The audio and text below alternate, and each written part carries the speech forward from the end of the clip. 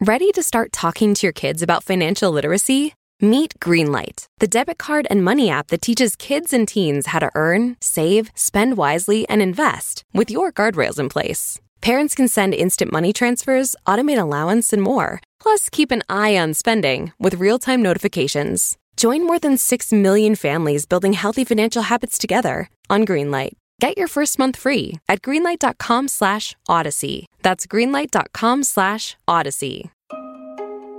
This is a Vault Studios production.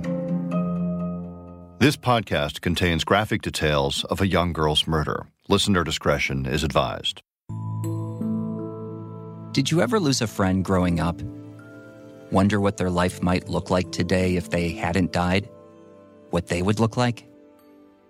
What they'd be doing for a living if they had children? For the community of Bay Village, Ohio, about 14 miles west of Cleveland, a lot of people are still asking those questions about a girl named Amy Mihaljevic, who today should have been 40, should still be alive. She's forever 10. Her life was taken away from her. She had so much to give and so much life to live. She would be somebody. Amy would be somebody. 30 years ago, it was one of the most high-profile kidnappings and killings ever in Northeast Ohio. High-profile because it got a lot of national attention in a place where crime just didn't happen. A boogeyman, leaving casualties.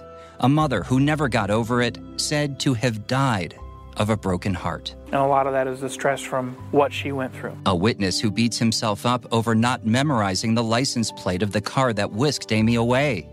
A brother who wishes he stayed with his sister after school. I had no idea what was going on. A police department that warned Amy's 5th grade class on the day she disappeared about strangers should have made her think twice, but ultimately failed to stop Amy from leaving with a stranger after school. So ironically enough, I actually saw her that day in the classroom. A community that to this day conjures her name in a warning. Be careful of adults. Don't end up like Amy Mihaljevic. A fate no one would wish on their worst enemy. Because when she was found, months after her disappearance, she'd been stabbed twice in the neck, beaten over the head with a blunt object, and sexually assaulted. Left by the side of a rural road while her killer got away. A 10-year-old girl who loved horses and wore a cross around her neck in one of the most published missing children's posters of all time, who would never come home and never grow up, while causing an all-out frenzy, first in her mother, Margaret. It's the constant pain, it's the constant torment of wondering what she's going through, where she is, and why. And keep asking why. Next in her community. Nobody needs to go through what we've been through. Then her friends. I have a really, really hard time. A really hard time. A frenzy which hasn't ended. Everyone knows she's in peril, and then realizes, of course, those who know us, that we are as well.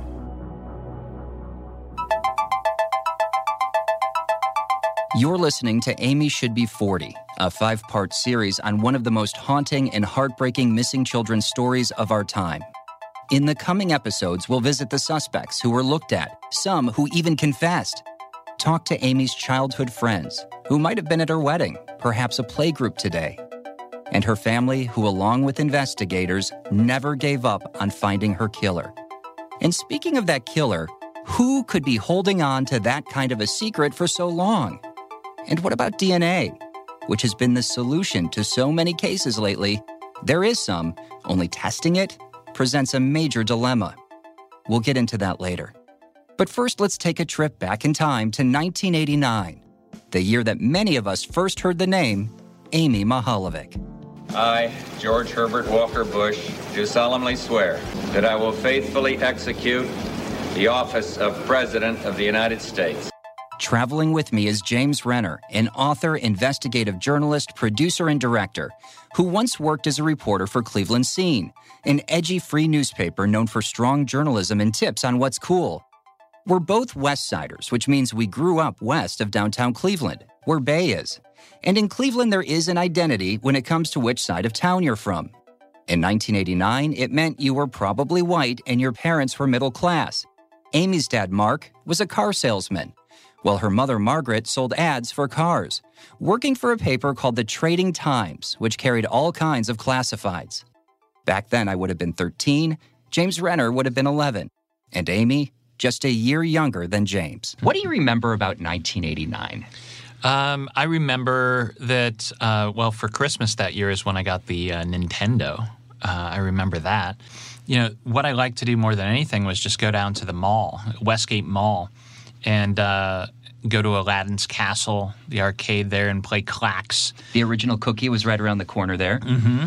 So I'd ride my Huffy 2-speed bike over to the mall and just, that's where I was most weekends. Kids seemed to have a lot more freedom, while the world was changing fast. The AIDS crisis, rallies in Tiananmen Square. The Berlin Wall came down. Then, that same fall, James would be going back to Westgate Mall, pedaling that same bike, but not to play games. You know, I thought when I saw that picture, I'm like, well, if she was in my class back home, she'd be the girl I'd be writing notes to. Do you like me? I like you. Yes, no, maybe. So what happened to her? And then I learned about her abduction, and for whatever reason, there was a lot of weird stuff going on in my life at the time. But I became obsessed with trying to solve this case in '89 at age 11, and I would get on my bike and I would ride it to Westgate Mall, and I would sit near Aladdin's Castle, and I'd watch people come and go, and I'd look for the guy that looked like the composite sketch of her killer. And if I saw somebody that looked close enough, I'd follow him out to his car and get his license plate, and then come in and use the payphone to call in the tip. How many tips do you think you called in?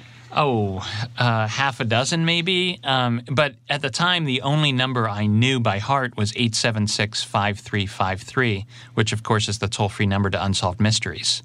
So it wasn't going to police. It was going to Robert Stack. And somewhere they have, an 11-year-old James Renner calling in these tips, and it probably went nowhere.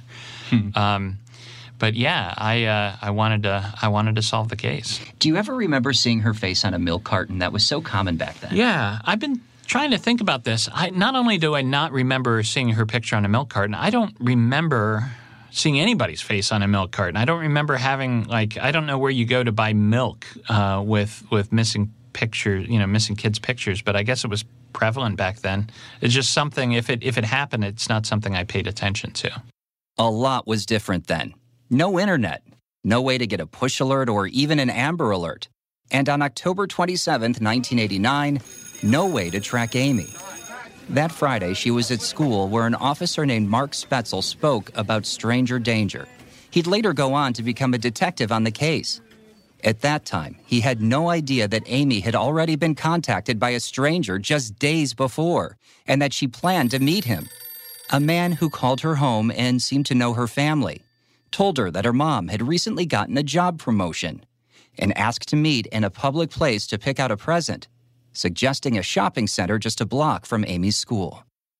Amy agreed to meet him, even told a few friends, but did not tell her family, likely believing she was protecting a surprise from a man who called her by name outside an ice cream shop, described as white, between 35 and 45 years old, about 5'8", medium build, dark hair, and glasses. So he told Amy to meet him right there at the ice cream store.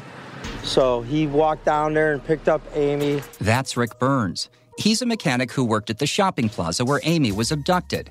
His shop is behind it. And let me help you picture this. There are 3 strips of stores surrounding a parking lot in the middle. Rick's auto shop is behind one of those strips, just on the other side of a small alley that empties onto the road.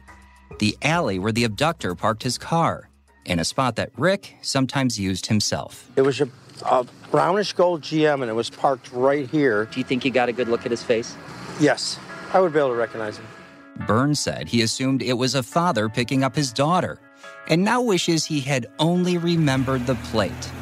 He says it's a habit now, memorizing plates, and the event he could one day provide helpful information. But he was still helpful in 1989, with a description that was soon key to the suspect composite, that's still frankly sort of vague. Because think of this. The abductor never gave reason for anyone to pay closer attention at the time. A father picking up his daughter. How close would you look? it only made the case harder for investigators. What went on was a ploy that was developed and carried through, and it looked like a natural action going on. It didn't look out of the ordinary at all. It looked something like this. Amy got out of Bay Middle School around 2. By 2:45, she is outside of Baskin-Robbins, and soon after that, in a strange man's car. And here's where it gets really weird. In the Mahalovic household, the kids were required to call their mom at work after school, tell her they're okay. Amy's brother Jason calls from home around 3:10 and tells her that his sister isn't home. Then Amy calls around 3:30, 20 minutes later with her kidnapper, to tell her mom that everything is fine. Is he within earshot?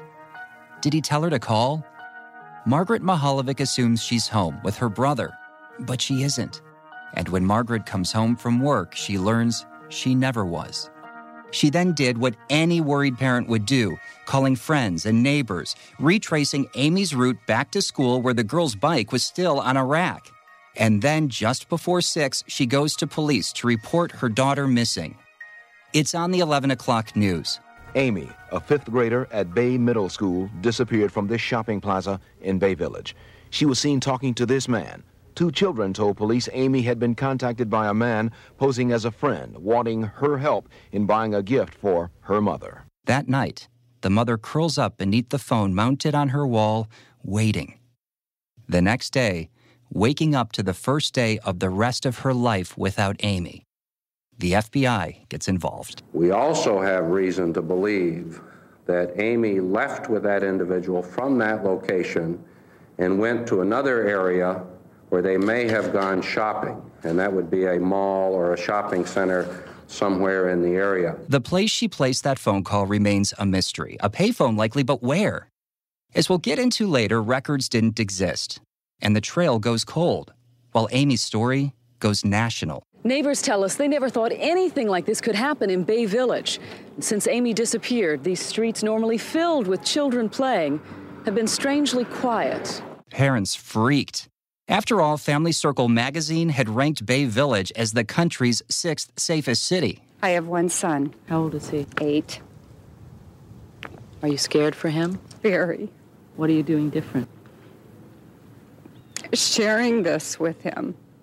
And rather than not talking about it, we are being extremely open about it. Did you know that parents rank financial literacy as the #1 most difficult life skill to teach? Meet Greenlight, the debit card and money app for families. With Greenlight, you send instant money transfers, set up chores, automate allowance, and keep an eye on your kids' spending with real-time notifications. Kids learn to earn, save, spend wisely, and invest. And parents can rest easy knowing their kids are learning about money with guardrails in place. Get your first month free at greenlight.com/Odyssey. With no message more desperate than the one from Amy's mother. Just find her, tell her to come home. Whatever is wrong, just have her come home. Community soon canceled trick-or-treating. By Thanksgiving, there were 800,000 posters of Amy's face, which people took with them and posted in faraway places where they traveled. Countless volunteers. On her birthday, December 11th, her classmates planted a tree by their school as both a present and a wish for a safe return. At 7 that night, every church bell in Bay Village rang in unison. While back at Amy's home, there was a candle by her picture and one in the window. And another message from her mother, wearier than the last. She looked tired on TV. Oh, happy birthday. We miss you. Come home. It's very difficult to have a birthday party without the birthday girl. Earlier that day, they announced a reward for information that led to her return. I ask, as Amy's mother, on this, her 11th birthday, to give us the gift of that information. Amy's father, Mark, he was the rock. There's part of your life out there we need to get back home. Christmas came next, then a new year. Nothing. Until February 8th, when a jogger finds a body along Route 1181, a rural road in Ashland County, Ruggles Township, 50 miles from where Amy was abducted, not too far from the road. uncovered and in plain sight of numerous people driving by. How could anyone have missed it? There was no shortage of theories. I don't think it was here. I think it was dumped here after the last week or so. Hunters claim they had just been there. So you were out here within the last Wednesday? Yeah, we could go last Wednesday. The 31st, January 31st. The last day of hunting season. And you didn't see anything? We didn't see nothing, no. The gruesome details came next. Amy had suffered what so many had feared. The Cuyahoga County Coroner's Office examined the body. That body has been positively identified as that of Amy Mihaljevic.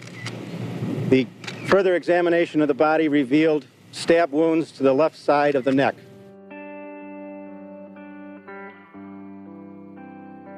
Later that year, on October 27, 1990, the first anniversary of her disappearance, Margaret Mihaljevic speaks again at a service for her daughter.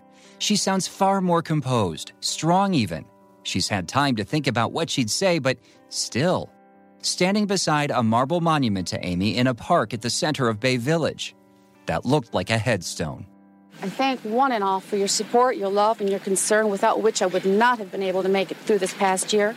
Let's fill the void that her passing has left with positive thoughts, with a smile on our face, and say she blessed our life for a while. Unfortunately, she is gone, but now we must live on. But in the shadow of Amy's death, living wasn't easy. After all, her killer was still on the loose. If he could get the Mihaljevic's daughter, how could he not get someone else's? As parents spoke to their kids, writer James Renner had a disturbing conversation with his dad, who ran a construction business. And he had fired this guy who wasn't, all right in the head. And he was threatening my father. And sometimes my father would come out of working, and he'd go to his truck, and there'd be a little note under his windshield wipers. And it would say, he'd pick it up, and it just said, "I'm coming after your kids," meaning me or my little sister, Jolene. And so my dad had all this in his head, and he's hearing the reports of them finding Amy's body, and he knows how obsessed I've become with this case. So he comes home early that day and turns off the TV, and he sits me down and he says, "Do you know what to do if you're ever abducted like Amy Mihaljevic?" And I said, "Well, yeah, I've been watching the news for 3 months, of course. I make a lot of noise. I kick the guy in the nuts, right?" And he kind of laughed. He's like, "Well, yeah, but what if that doesn't work and he gets you back to his place?" And I'm like, "Geez, Dad, I'm 11. I don't know." And he's like, "Well, I've been thinking about this, and if what happened to Amy Mihaljevic happens to you and you find yourself back in this guy's place and you're handcuffed to a couch or something, here's what I want you to do." He said, "Look around." He's like, "Pull out bits of the carpet, right? Take off bits of the couch. Get knickknacks from the table. Anything you can get your hands on, and swallow it. Swallow it down." Why? That way, if what happens to Amy happens to you, we can do an autopsy, and we'll find that evidence, and then I'll know who I should kill. So he had justice in mind, right? That's after hearing something like that, it cemented the Amy Mihaljevic case in my mind forever. As girls at the time came forward to say a strange man also called them, wanting to meet, where did he get their phone numbers? What did they have in common? Why them? Could they have suffered the same fate? Police backed it up. You have had some of those? Yes, we have. How many? Aware of at least 3, perhaps more. There would be 20. And even more suspects, with investigators conducting roughly 20,000 interviews, using truth serum at times, other times hypnosis, to catch a killer who didn't just take a life, but also took trophies. Next time on Amy Should Be 40. I've been told that this man was the top suspect in the case for the first 11 weeks, that they were laser focused on this guy. And for valid reasons at first. You're going to look for the type of wounds to try to determine what type of instrument may have caused the death. Amy Should Be 40 is a 5-part podcast in collaboration between 3 News in Cleveland and Vault Studios. I'm Andrew Horansky, senior reporter at 3, working with Phil Trexler and James Renner, pulling double duty as our fact checker. Our executive producer is Will Johnson. Our digital director is Denise Polverine. Special thanks to video archivist Matt Hine, Susan Moses, Adam Ostro, and our parent company, Tegna.